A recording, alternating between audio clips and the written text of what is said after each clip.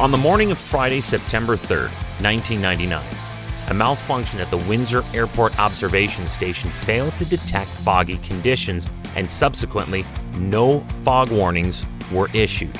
The malfunction was not discovered until it was too late.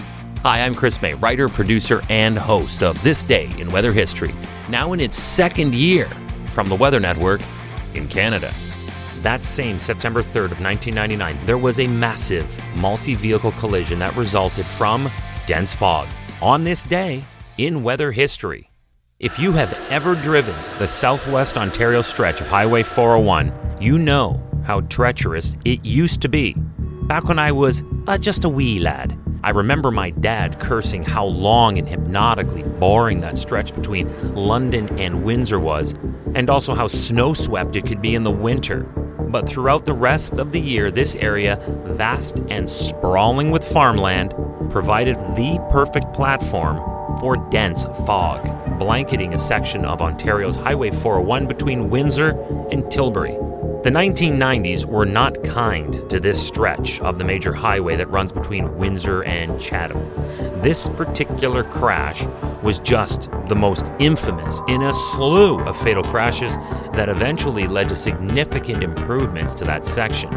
But because we are a reactionary rather than proactive species, it was too little, too late for the lives already lost. Welcome to year 2 of this podcast. Right now, you're listening to the full version of today's story on your favorite podcast provider. But there's also the daily podcast video short.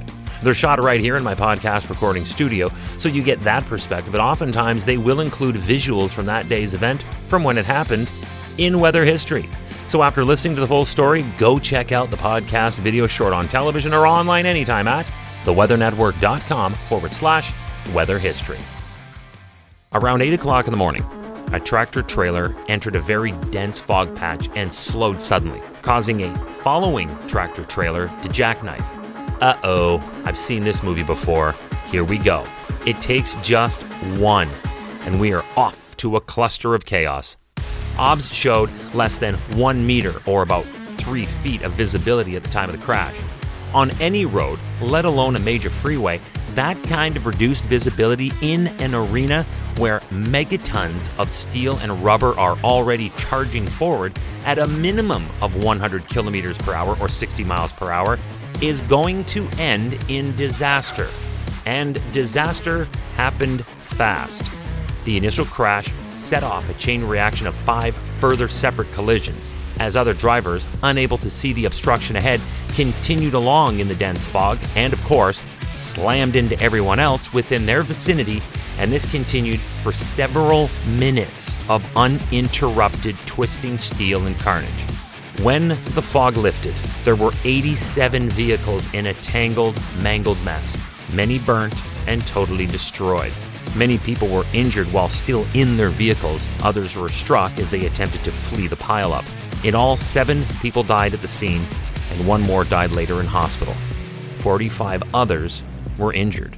The Ontario Provincial Police described the pileup as a massive fireball. In an area dubbed as the Hot Zone or Fiery Center, several vehicles were fused together and were so unrecognizable that they had to be traced by their registration numbers.